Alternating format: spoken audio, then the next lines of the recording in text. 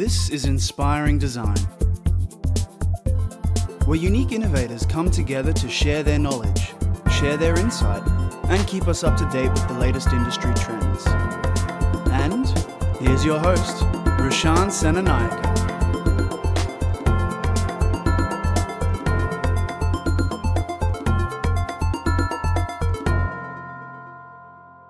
What's up, listeners? We are live with episode 16 of Inspiring Design with yours truly, Roshan. Today is all about urban design, and I have here with me one of the best industry experts from RPS, Peter Edgerton. Peter has been part of the urban design and planning profession for the last 31 years. He's the current lead urban designer for RPS. Peter is based in Brisbane, but has a wide perspective from leading projects from Sydney to Port Douglas to New Zealand and in Western Australia. His focus is integrating design and planning expertise with sustainable development practices to create successful urban spaces for living, working, and visiting. Impressive indeed, and thank you so much, Peter, for giving up your time. No problems, Roshan. Nice to meet you. Nice to meet you too. Can we start by understanding a little bit of background and experience of yourself? Sure thing. I grew up in Hervey Bay in North Queensland, so quite near Fraser Island. So you haven't always been in Brisbane? Haven't always been in Brisbane. No, that was my early years of schooling, was in a small country town, effectively at the time. And then moved to Brisbane for secondary school, and then went to university at the University of Queensland and studied town planning. Finished that in 1988, and then worked on the Gold Coast for a number of years before returning back to Brisbane and really starting from scratch with then Pike Mills McNulty was the name of the company prior to RPS. Wow, right. I see. So that's actually, I've visited your office multiple times, but I've never known that. There you go. Yeah, quite a few name changes along the way, but we might cover that off as we go through some project backgrounds. But you do draw on your background in terms of when I'm doing smaller country towns and smaller things, you rely on that. First, the Gold Coast, which was the Ritz and the Glitz of the 80s on the Gold Coast. My first job was the Mirage Resorts on the Gold Coast, and I thought all jobs were like that with the Scases. No, that was quite an unusual period, but a really good learning phase. Yeah. Well, today's about urban design. We've been covering off different design disciplines in each episode, and this one's actually something that I'm really excited about because I feel like it's almost a big brother of architecture. And I'm not sure. That's why I want to learn and clarify the lines for a lot of the listeners as well. In your experience, how do you define what is urban design?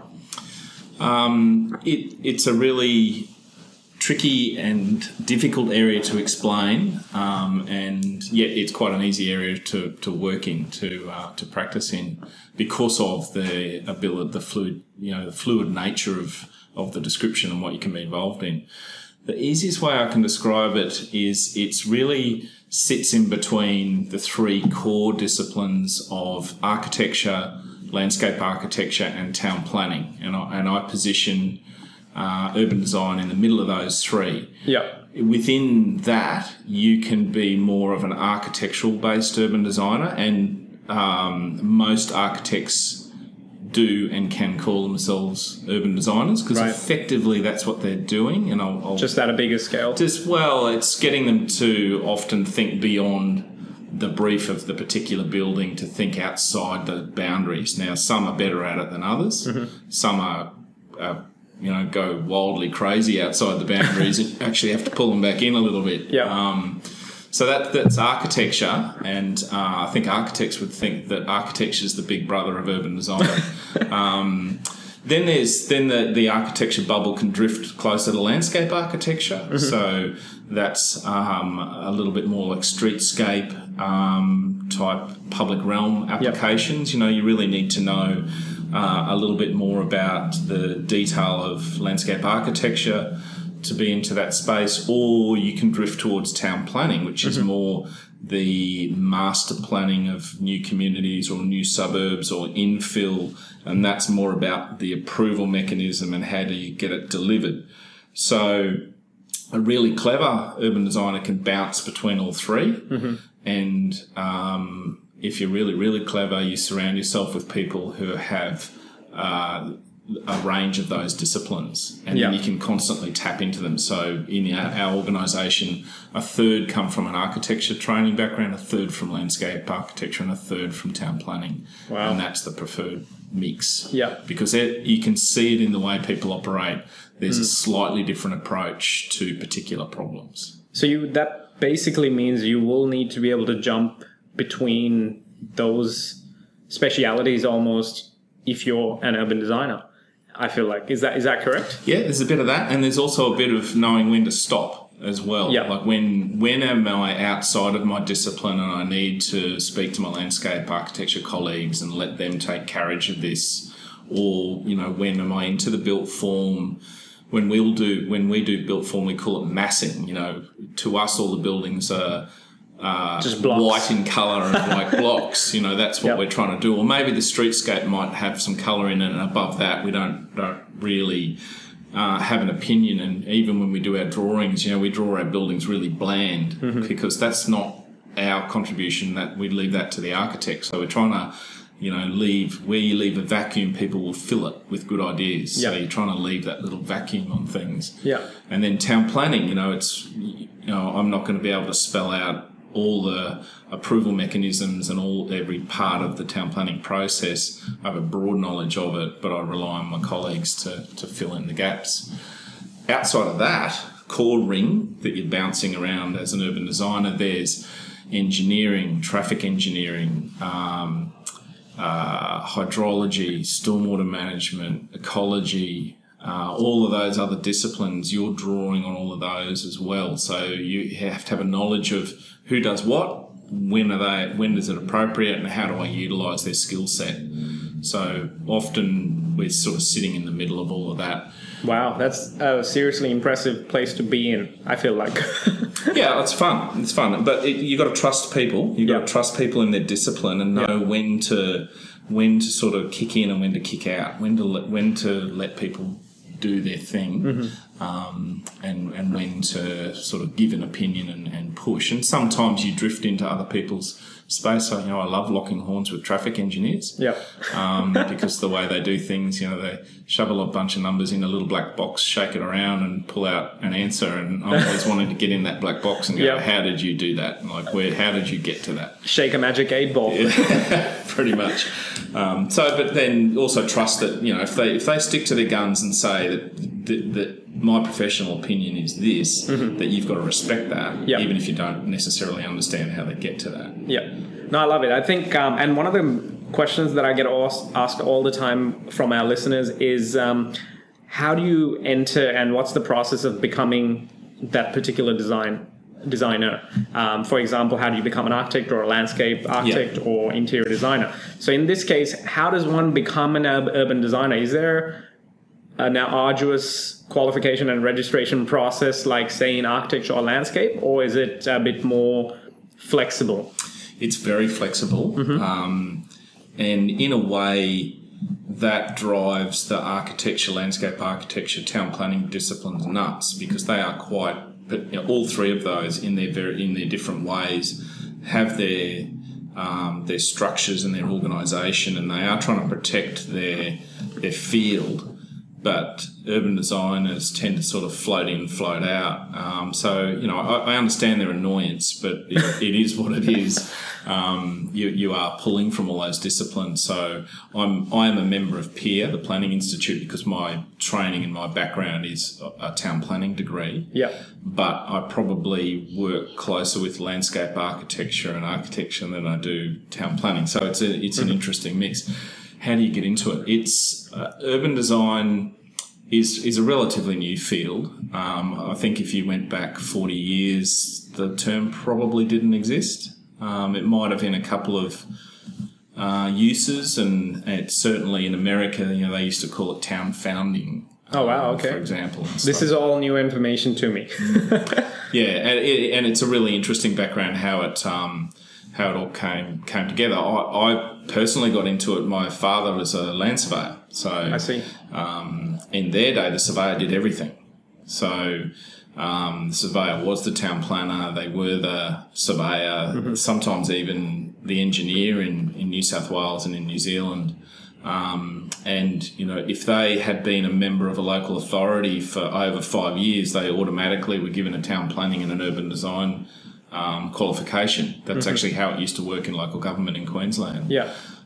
So I saw my father doing designs, of subdivisions and layouts, and even as a kid, I thought I could fix that for you. How old were you then? 12 or so. Wow, there you go. I think you're meant to be in this industry. Yeah, it's more the maths was dominating, which is see. the way surveyors historically laid things out. That's why our cities are in grids.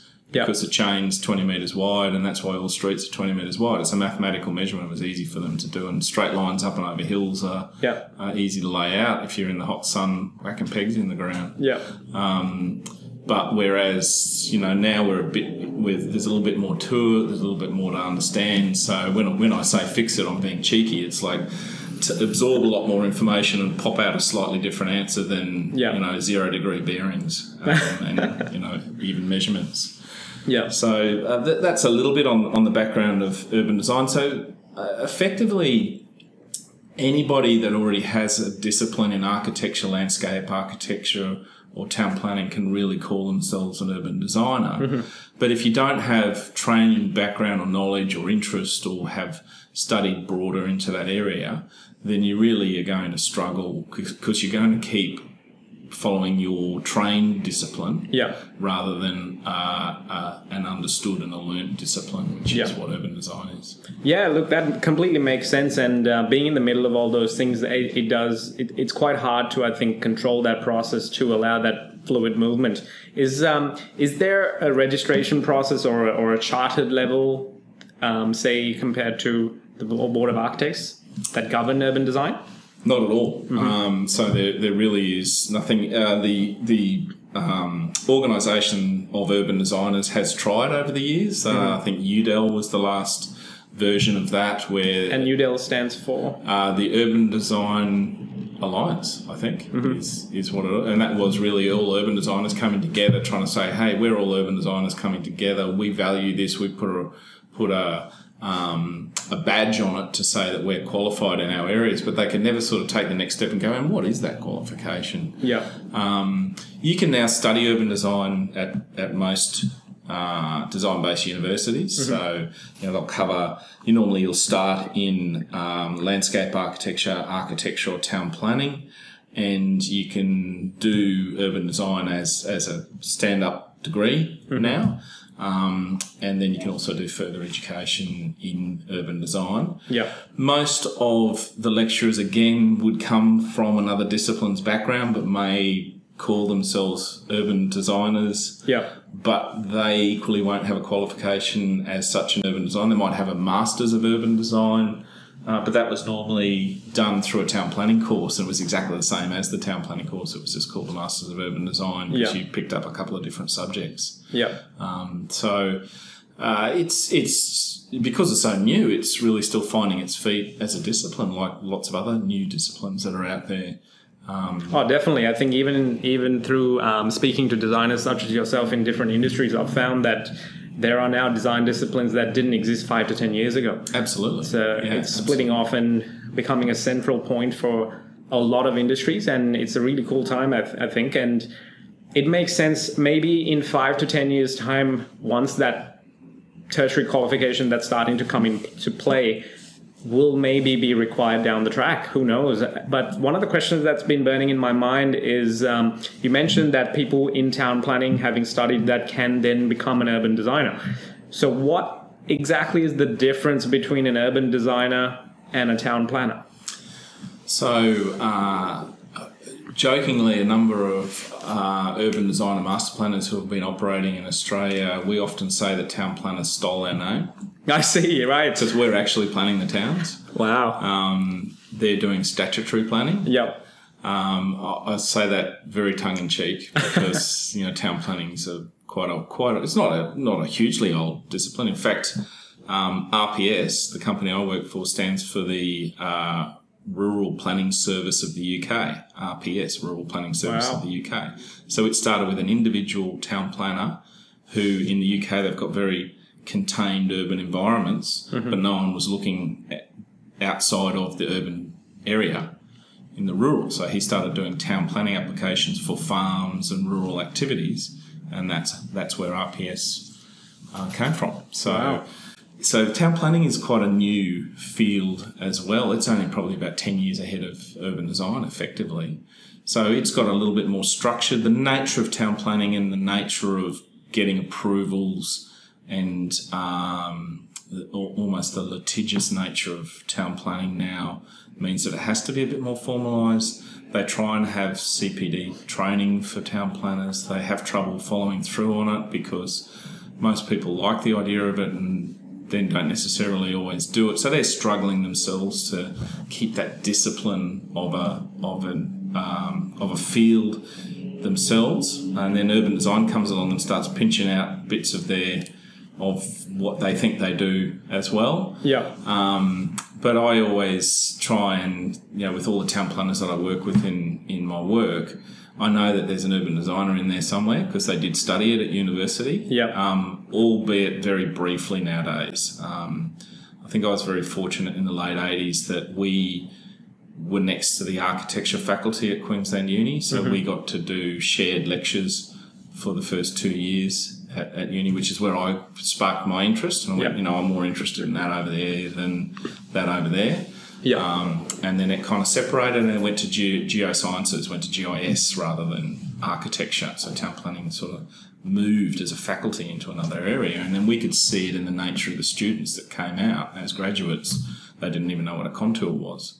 Wow. So, we basically train our urban designers from scratch, even when they come out of an urban design degree. Yeah.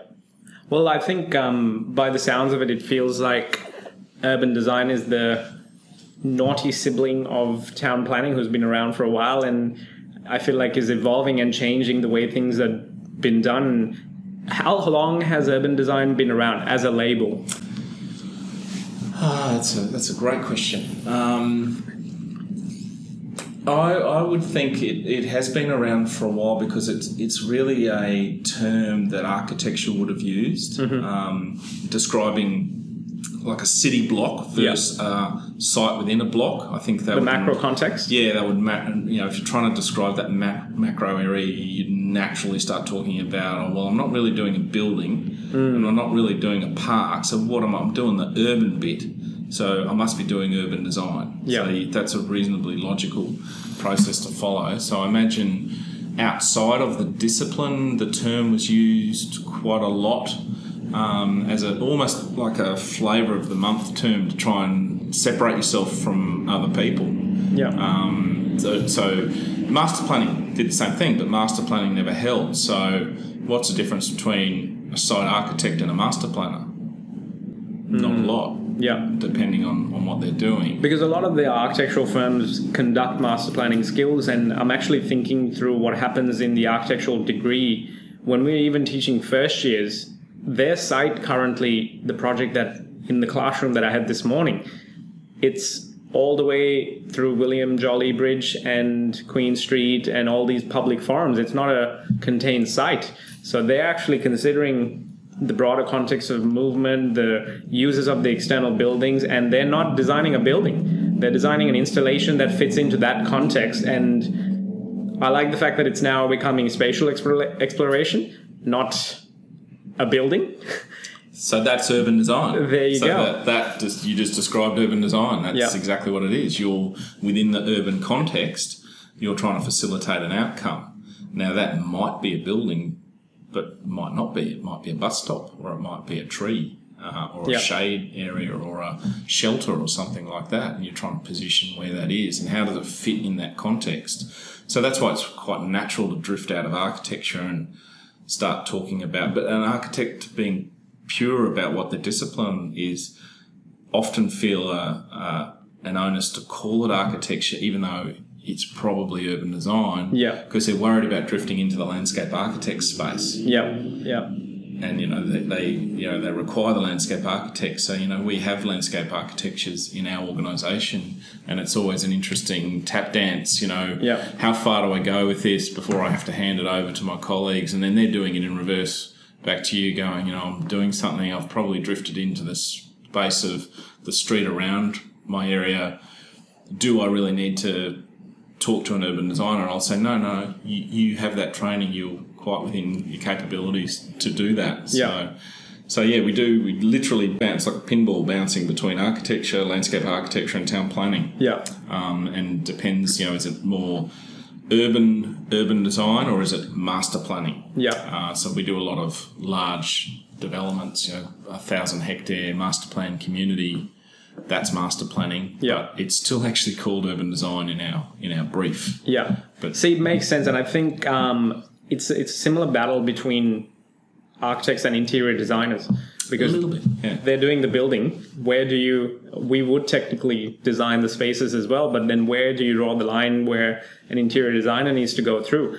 And I feel like that pinball analogy works really well, because I've seen that happen. I've been a part of that process, and I feel like this is a difference in scale, but we're all kind of headed towards the same outcome of spatial exploration, designing for an end user. It's the built environment, all falls under those tabs, and bringing the environment in, all of those things that we design. So it's actually really interesting.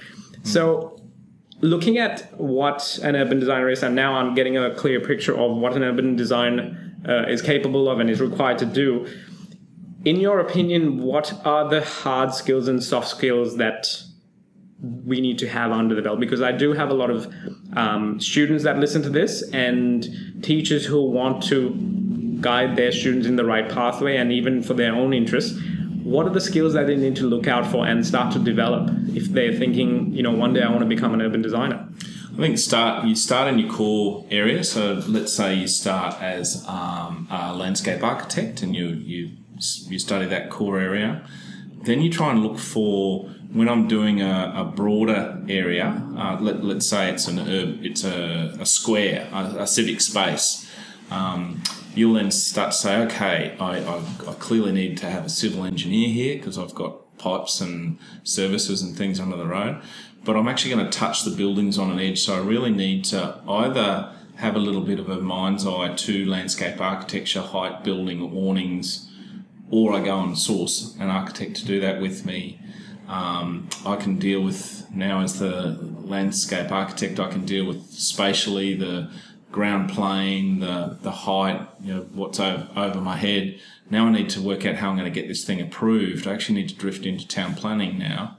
So it's almost dependent on where your interest lies. Absolutely. Yeah, absolutely. And I always go, you need kind of like a core interest to start with, and then you can grow. That's your foundation, your passion. Yeah. You do come back to your core interests. I certainly go back to the process that I learned in doing town planning. You rely on that it's a very structured process, which is not dissimilar to what architecture does and not dissimilar to what landscape architecture does, but you have your own sort of form of it. It might be top down, whereas the landscape architect might be bottom up in terms of how they do it. And you do see the different people with their different disciplines and how they approach it. You get to the same place.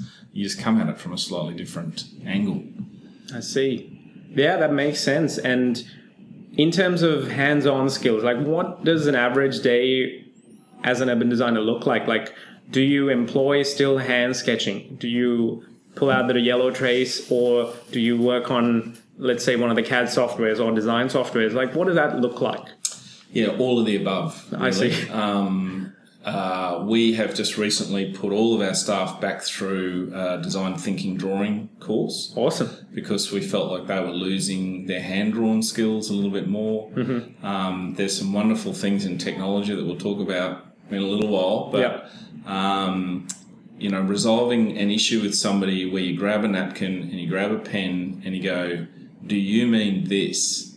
And they look at it and go, yep, that's what I mean. I couldn't articulate it. I couldn't draw it for you. I just explained it to you, and we draw it and go, do you mean that? And it's very powerful when you do that. And also, I do most of my drawing now outside of the office, in other people's offices on their desks or outside or whatever. I use my hand-drawn skills quite a lot. My skills aren't at the level they were probably at when I first started, because we spent days and days and days drawing master plans. So I can draw a golf course without a scale ruler now. Wow.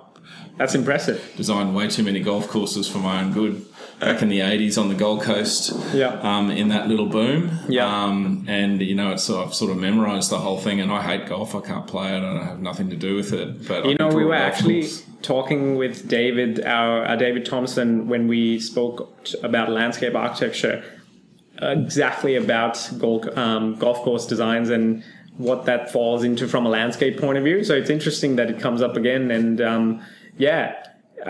that's quite impressive, because I don't think that university students coming out in this decade can say that. No, that's right. That was a learn on the job with sitting next to golf course architects at times and watch how they did it. Ask them a gazillion annoying questions and then start doing it yourself. Like, you're not going to ever resolve the layout of the golf course. There is a speciality there, and they're really good at it. The golf course designers, there's a little bit of science to what they do. Mm-hmm. We try and work out, can we fit that in that 70 hectares? That's what we're and can we get the housing around it? Can we get the stormwater through it? And where does the clubhouse sit? The rest of it goes, back to the golf course designer. It's a bit interactive, that whole process, because I was involved in the Brookwater, early designs of Brookwater, with the medalist group, Greg Norman, and they are 100% about the golf course. And as soon as they cross that golf course boundary, they really don't understand or care what happens beyond it. But as the urban designer, we wanted to know, is that open space? Is that a road? Is that the back of somebody's house? And how far away from the pin is it? Because there's measurements of how far balls fly from those spaces. And Brookwater is about selling a lot of residential land that happens to have a golf course, whereas the golf course designers, it's all about the golf course, and there's some other stuff that's around it. A different approach again.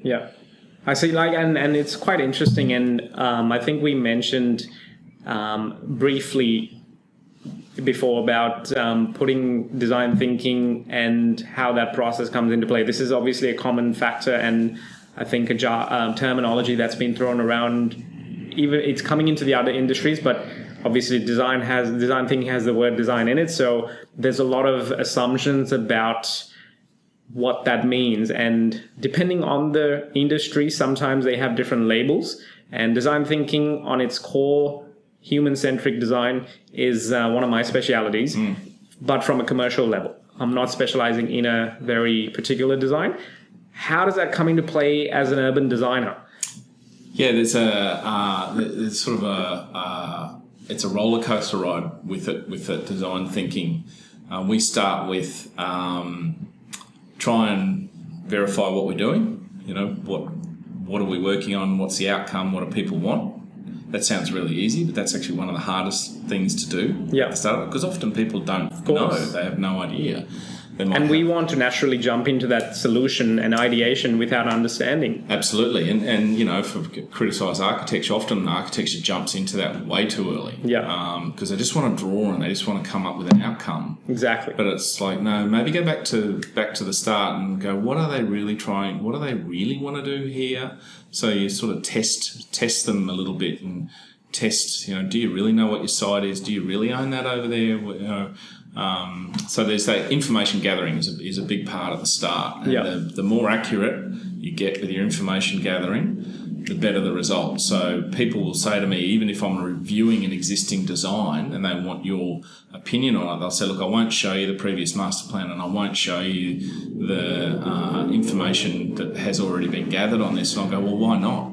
show it to me. I can distill out what I want to take out of it or not, but not showing me something is a bit silly because you've already paid for that. Of course. So why not take the benefit? It's not going to skew what I'm going to think about because I'm going to follow my process and come up with my outcome anyway, if that's what you want me to do.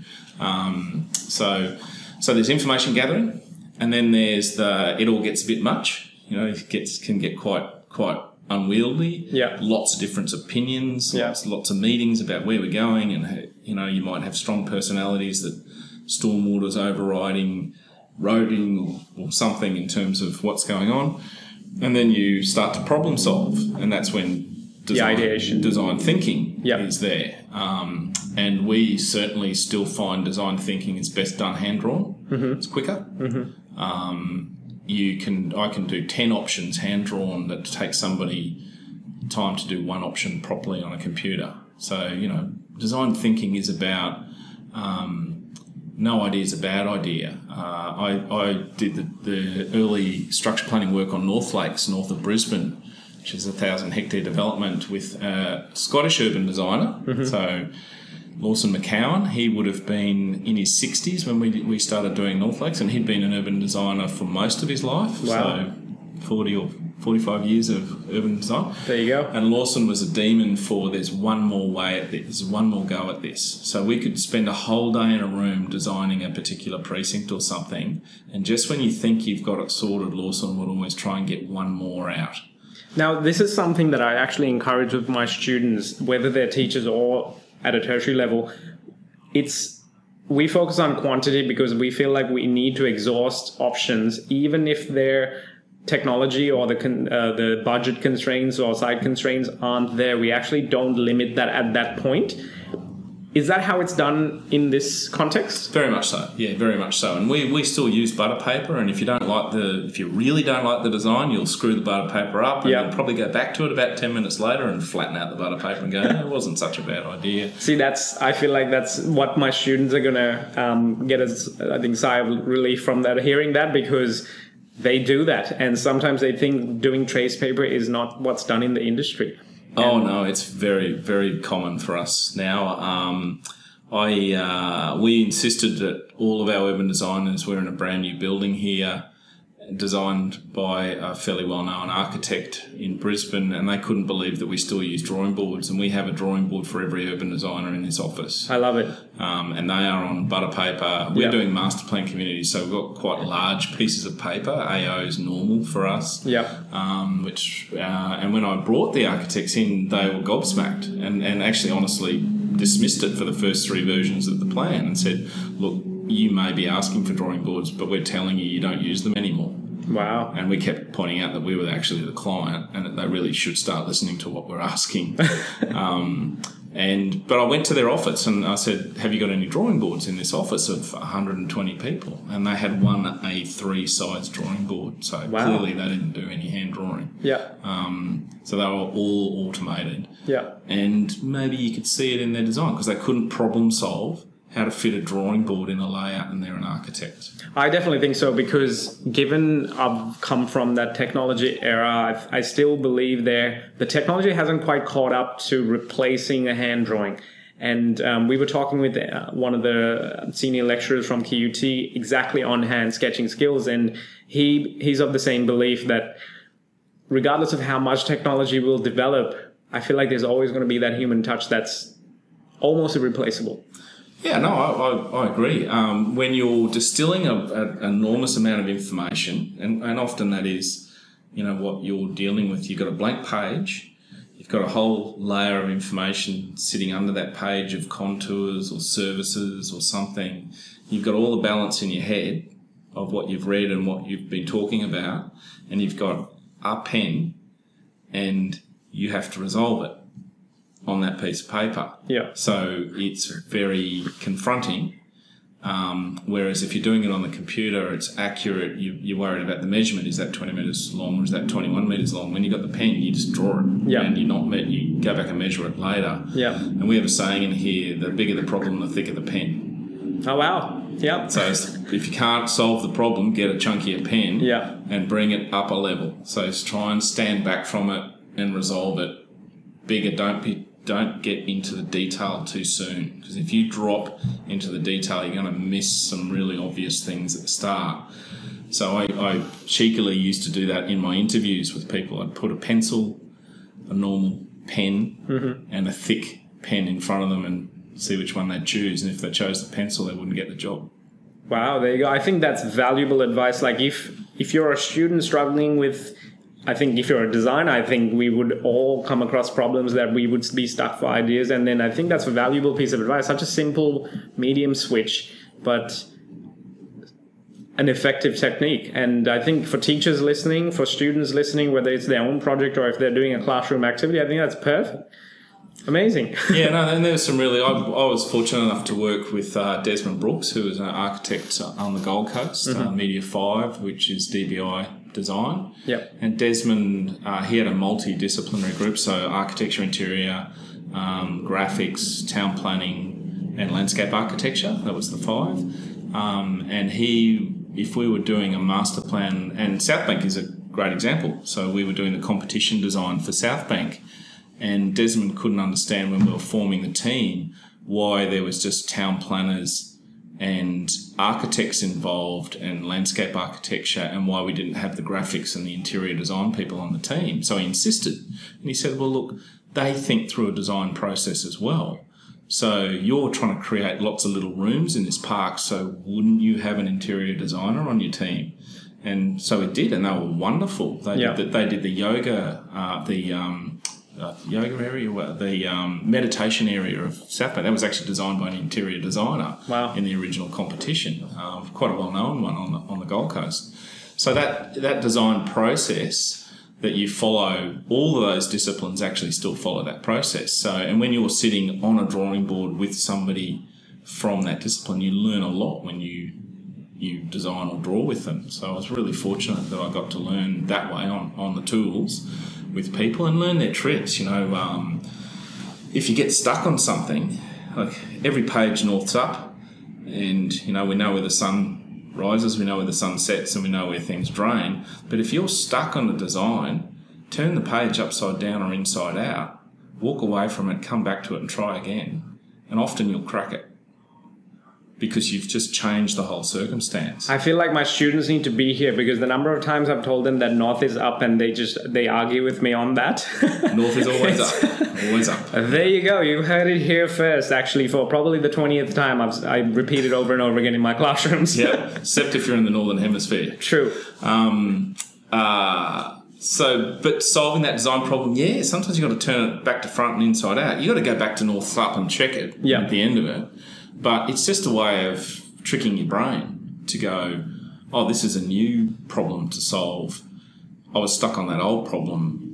I'll work it out on this one. And it's a trick that I was taught back in the day by interior designers, and it really works. Yeah, definitely. I think sometimes you actually letting your subconscious work on the same problem. I think the number of times I've come up with working solutions in the middle of the night and I've been sleeping, and at first, I think I've made the rookie mistake of not writing it down and assuming that I will remember it in the morning. Doesn't work. Yeah. But yeah, it's exactly that. Giving yourself a break so you can see that problem with a fresh pair of eyes. Yeah, that works. That's valuable advice. Now, I want to talk a little bit about the values of design thinking. The main 3 is empathy, collaboration, and experimentation. And I understand how collaboration and experimentation comes into this as an urban designer. That's pivotal, being in the center point.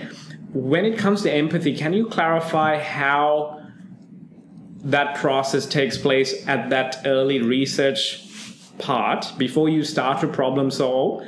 Do you actually spend time thinking about who the end user of that space might be, and how detailed do you go into with empathizing with that end user?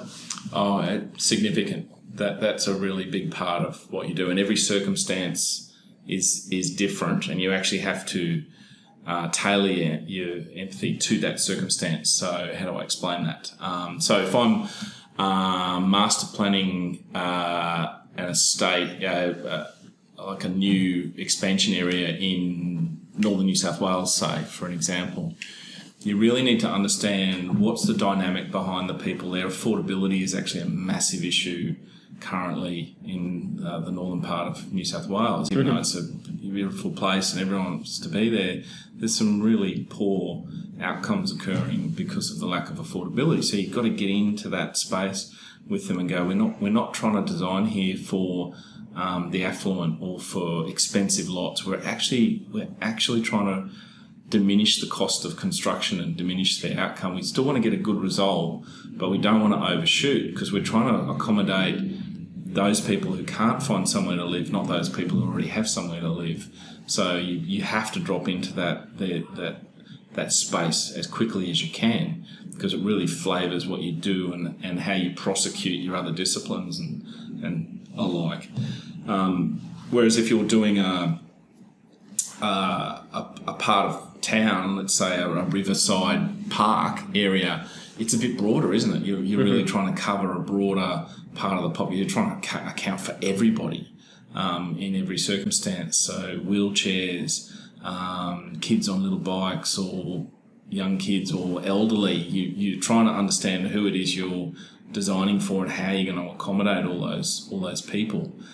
So yeah, that's a really big part of that early information gathering of positioning where you are. We'll often do it when we're doing urban regeneration or infill or even master plan communities. We'll actually put up pictures of who we think is the target market and wait till somebody tells us otherwise, and we just keep putting it up and putting it up and putting it up. Perfect, because that was actually one of the questions I was going to ask you, whether obviously the term in commercial sense is the persona cards of and the stakeholder personas actually, of what that target audience might look like, giving it a face, understanding their demographics, what they would say, do, feel, think, and understanding at that core level, giving them a face, so it actually, as a designer, you develop a relationship with that person, hypothetically. Yeah.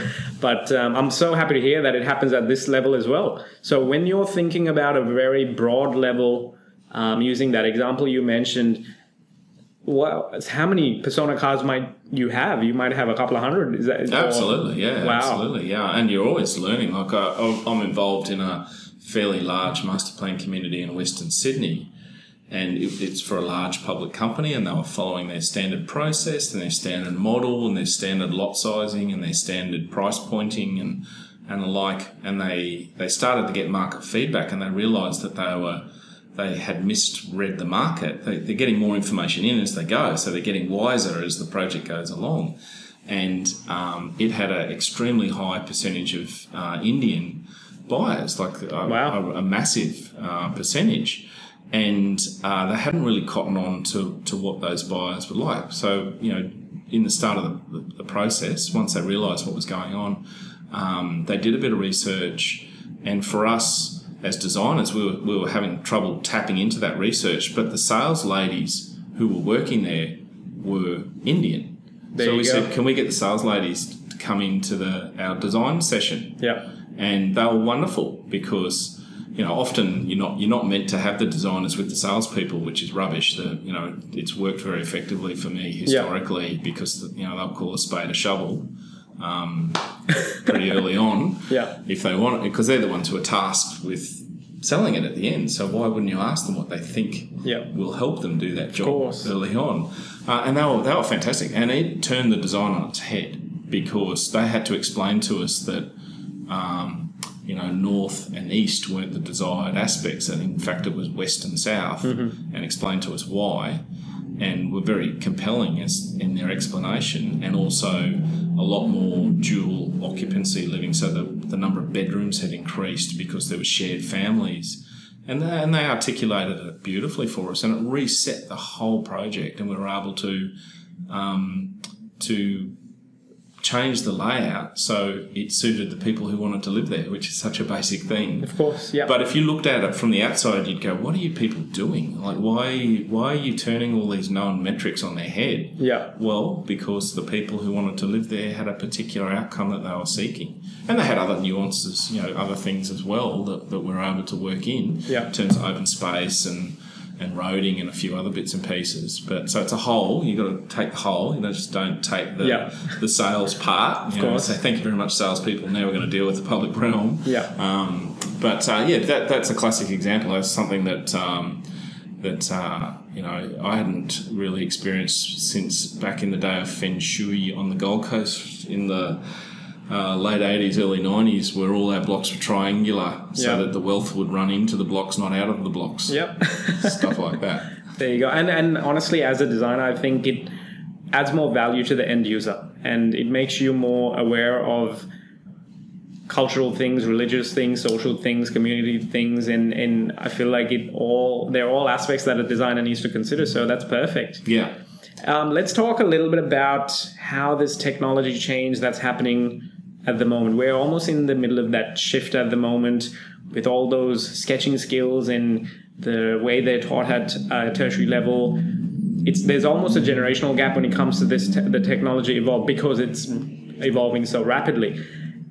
It's impacting almost every single different design discipline in its own way. Yeah. How do you see technology such as virtual reality, augmented, artificial intelligence impacting urban design in the current context and even in the 5 to 10, 20 years' time? Yeah, it is a really interesting area. We confuse our graduates quite a lot because we ask them when we go through the interview process, knowing CAD is a must. All the Adobe packages is a must. Now it's SketchUp as well, and possibly even Lumion now. So we ask all these things, and normally they're very well trained in all of these packages. And then when they start day one, we say, now forget all that. Now you're going to learn how to draw. Because if you can't draw and you can't explain this with your drawing skills, doesn't matter how good of a renderer you are. Doesn't matter how good that is. Yep. So it's all about the ideas and the design thinking. Yeah. So then for 3 years at least, possibly 5, we're retraining them into that skill, how to think in the third dimension. Yeah. Really difficult one because, again, people aren't getting trained in it. So understanding the third dimension and being able to, as a designer, being able to regrade and remodel terrain without having an engineer do it in a 2D, 3D program. I can do it on my coffee table at home overnight if I need to. You need to have that skill to be able to think in the third dimension, because when you're in a workshop or you're in a public forum and you're trying to explain it to people and you've only got a limited time, you can't go away in the back room and do it. You have to do it in front of people. Yeah. And then they'll understand it. And I don't mind if people watch me draw, I've got no problem. Or hear me mutter to myself, swearing under my breath as I'm struggling with something. Yeah. They understand it and they get engaged and they're part of the solution. And, I'll often hand people a pen and go, well, if you know a better way, draw it. I'm not scared for you to grab the pen. It's not a competition on who's the best drawer when you're in workshops. It's about the ideas and getting them down and getting them out of people as effectively as you can while you've got them in a room. Yeah. Often we'll say, if we're trying to resolve something, we'll be in a room. We'll say, we're not leaving this room until we've resolved it, because if you've got those discipline and those people in the room, you've got to make the most of it. So live skill is really important at that, and being able to talk and engage people and look at them while you actually draw as well is another good skill, because if you stop looking at them while you're drawing, they'll drift away. So, wow, I see. Okay. Yeah. So you can normally do it with about 6 or 8 people around a table. If it gets more than that, you can't get eye contact enough to get the ideas out of them. Wow. See, I feel like this is a whole new set of skills. It's that needs to be added to the. There's a terminology called 21st century skills that a lot of schools and universities are focusing on. It's making students and the next generation future ready with the jobs that don't even exist now. And obviously, public speaking is one of the key aspects of that. But I feel like this is public sketching. Yeah, we do a lot of live workshops. We can cram 2 months worth of backwards and forwardsing amongst consultants and clients into 2 days. Wow. So it's a very effective, cost-effective way to do it if you run it properly. But it is about engaging people, and and I certainly know when I do workshops in North Queensland, they're a little bit more reserved. So the groups have got to be 2 and 4, not 6 and 8. Yeah. Because if you get 6 or 8 North Queenslanders in a room, no one says anything. So you need to break it down. Whereas Northern New South Wales, everyone wants to talk. I see. So you've got to deal with that. So it is personally. We are designing spaces for people. So you need to be able to interact with people to respond to what they need. Yeah. You can't do that sitting behind a computer in the back of an office all the time. Yeah. You then need to go and do that afterwards. So is that where things such as virtual reality and AR come into play as an end tool? Yeah. They're an end tool. We use some things as a mid tool. Mm-hmm. Like if we're struggling, describing things or doing cross sections. It used to be years ago. We tried to describe everything in the third dimension using cross section. So we drew cross section after cross section. But that's a point in time on something that's in a particular location with a particular set of circumstances. And when you're dealing with a large area, I remember doing the cross sections through South Bank. Wow. It's a long piece of land. And every 10 metres it was slightly different. Of course.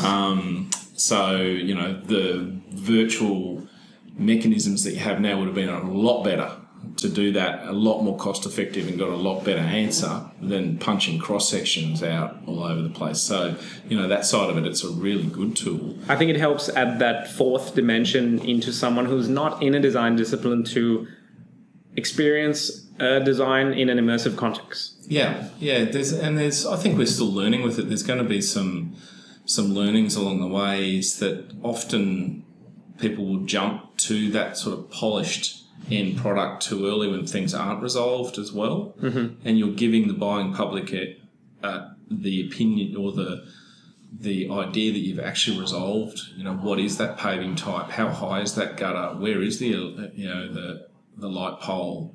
And how is that affecting the street tree? Yeah. In the virtual world, you just plug it in and it looks great and it works. And it sets up a false level of expectation. It's not real because you haven't had you haven't had the electrical contractor say, man, I need 10 metres away from that, not 5 metres, so that tree can't be there.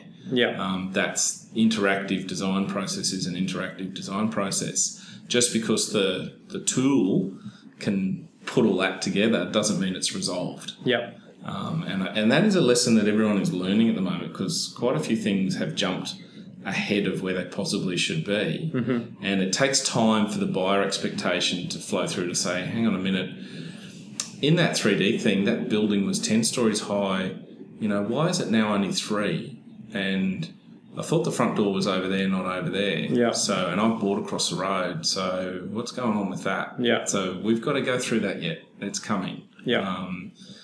We went through it with our hand-drawn perspective sketches years ago. We had to be quite careful with it about the expectations that you put, because there's no hiding in a 3D render.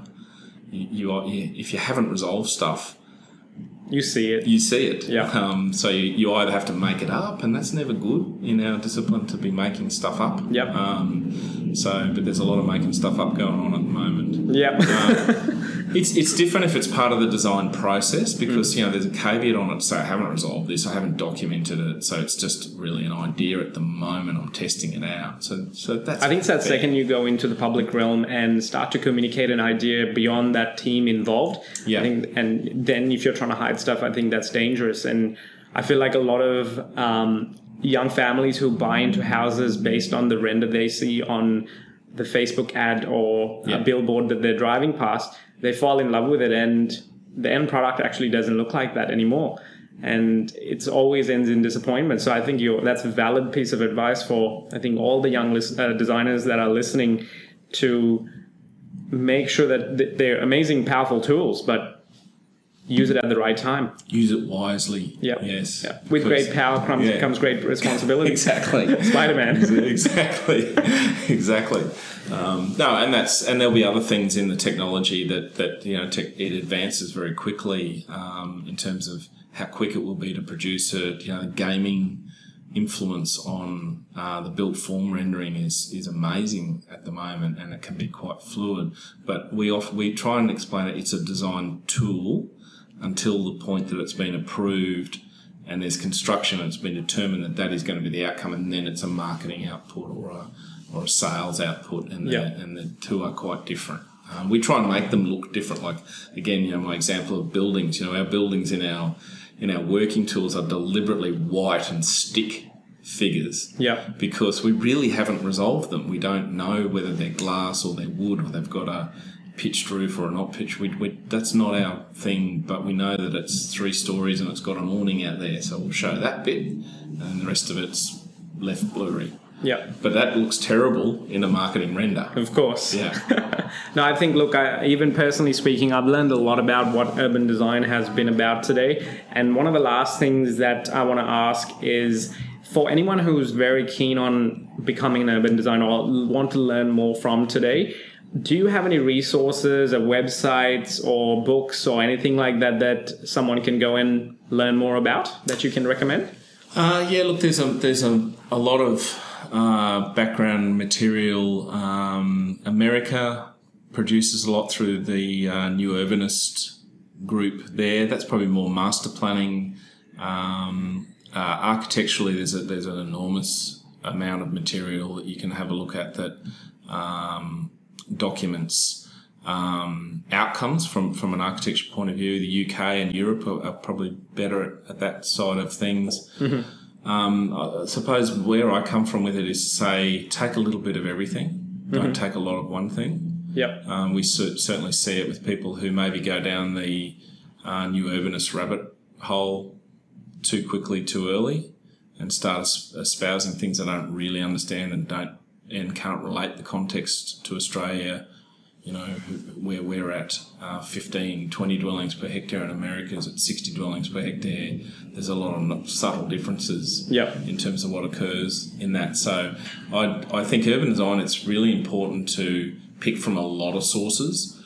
Don't get stuck in one particular area. You need to keep moving and keep looking at other areas and other resources. I think that's valuable advice, actually, given back to what you mentioned at the start of today, that urban design being that central sphere where landscape and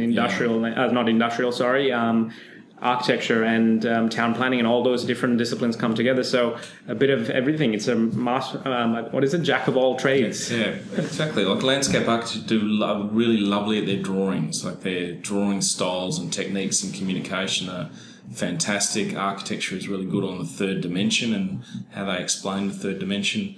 Town planning is really good on the words, and if you care to have a look at some of the things they're writing, there's actually some good stuff in there. Mm-hmm. But it's not as interesting sometimes as looking at a picture. Yeah. And then we're trying to combine all of that into pinch from all those disciplines and try and combine it into one area. Yeah. Peter, I think that's all the time we have for today. Thank you so much. And I know that the listeners are going to have a ball with this one because there was so much information packed into this little time. And it's been a learning experience for myself as well. So thank you for giving up your time. No problems, Rashaan. Nice to meet you. Likewise.